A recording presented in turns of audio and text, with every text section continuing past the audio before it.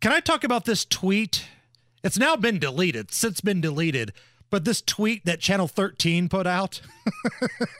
They put out, but they deleted it? Right. It was up for a few minutes, but I screenshotted it because I knew this was something squirrely. Okay.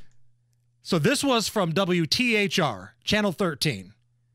The 2024 Super Bowl matchup will come down to 2 of the 14 teams that made this year's playoffs.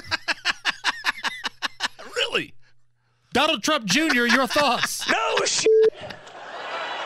Who could have seen that coming? I had no idea. No, it said, so stating the obvious, the utter and complete obvious. I just retweeted this at Hammer and Nigel. You can see it for yourself. And again, I think they've already deleted this tweet, but the internet's forever. That's hilarious. The Super Bowl matchup will come down to 2 of the teams that made the playoffs. Miss Lippy's car is green.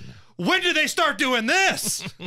What kind of madness is this? 2 teams in the playoffs playing in the Super Bowl? No way.